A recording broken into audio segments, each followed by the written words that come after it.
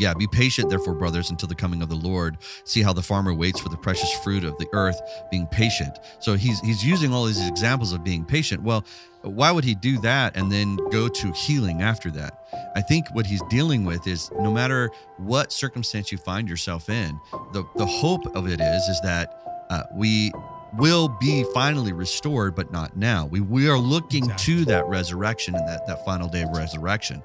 So for those of you that have been struggling and thinking to yourself, well, I could be liberated, I could be set free if I just simply had enough faith, or if I believed longer or harder, whatever circumstance you want to put yourself into, I don't think the entire letter of James was intended to do that.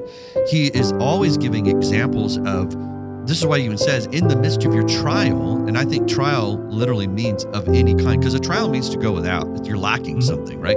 So no matter what your trial might be, God is there faithfully sustaining you and keeping you strong. And then what I love what James does is he's like, listen, you can pray for wisdom and he'll give that to you in the midst of a trial. And you can pray for grace and you can pray because for mercy. He's good. That's right. And when you stumble and you fall, you can realize there's more grace, and you can go and ask, you can draw near to God and he will draw. I mean, there's so much that's happening here. And then he's like, by the way, when you are selfish and in the flesh, you bite and devour each other. And so what's so encouraging here is that James doesn't leave us without hope. He doesn't just say, hey, toughen it up, bucko, deal with it. He gives us power, supernatural power. I love this. When someone I'm going to back up to the beginning, Justin. When someone finds themselves in the deepest, darkest, like they are bitter at God, they're weak in faith, they just feel cold and distant. You know what James says? All right, here's your list of things you need to do. Call the elders. Here's your list of things to do. Call for help.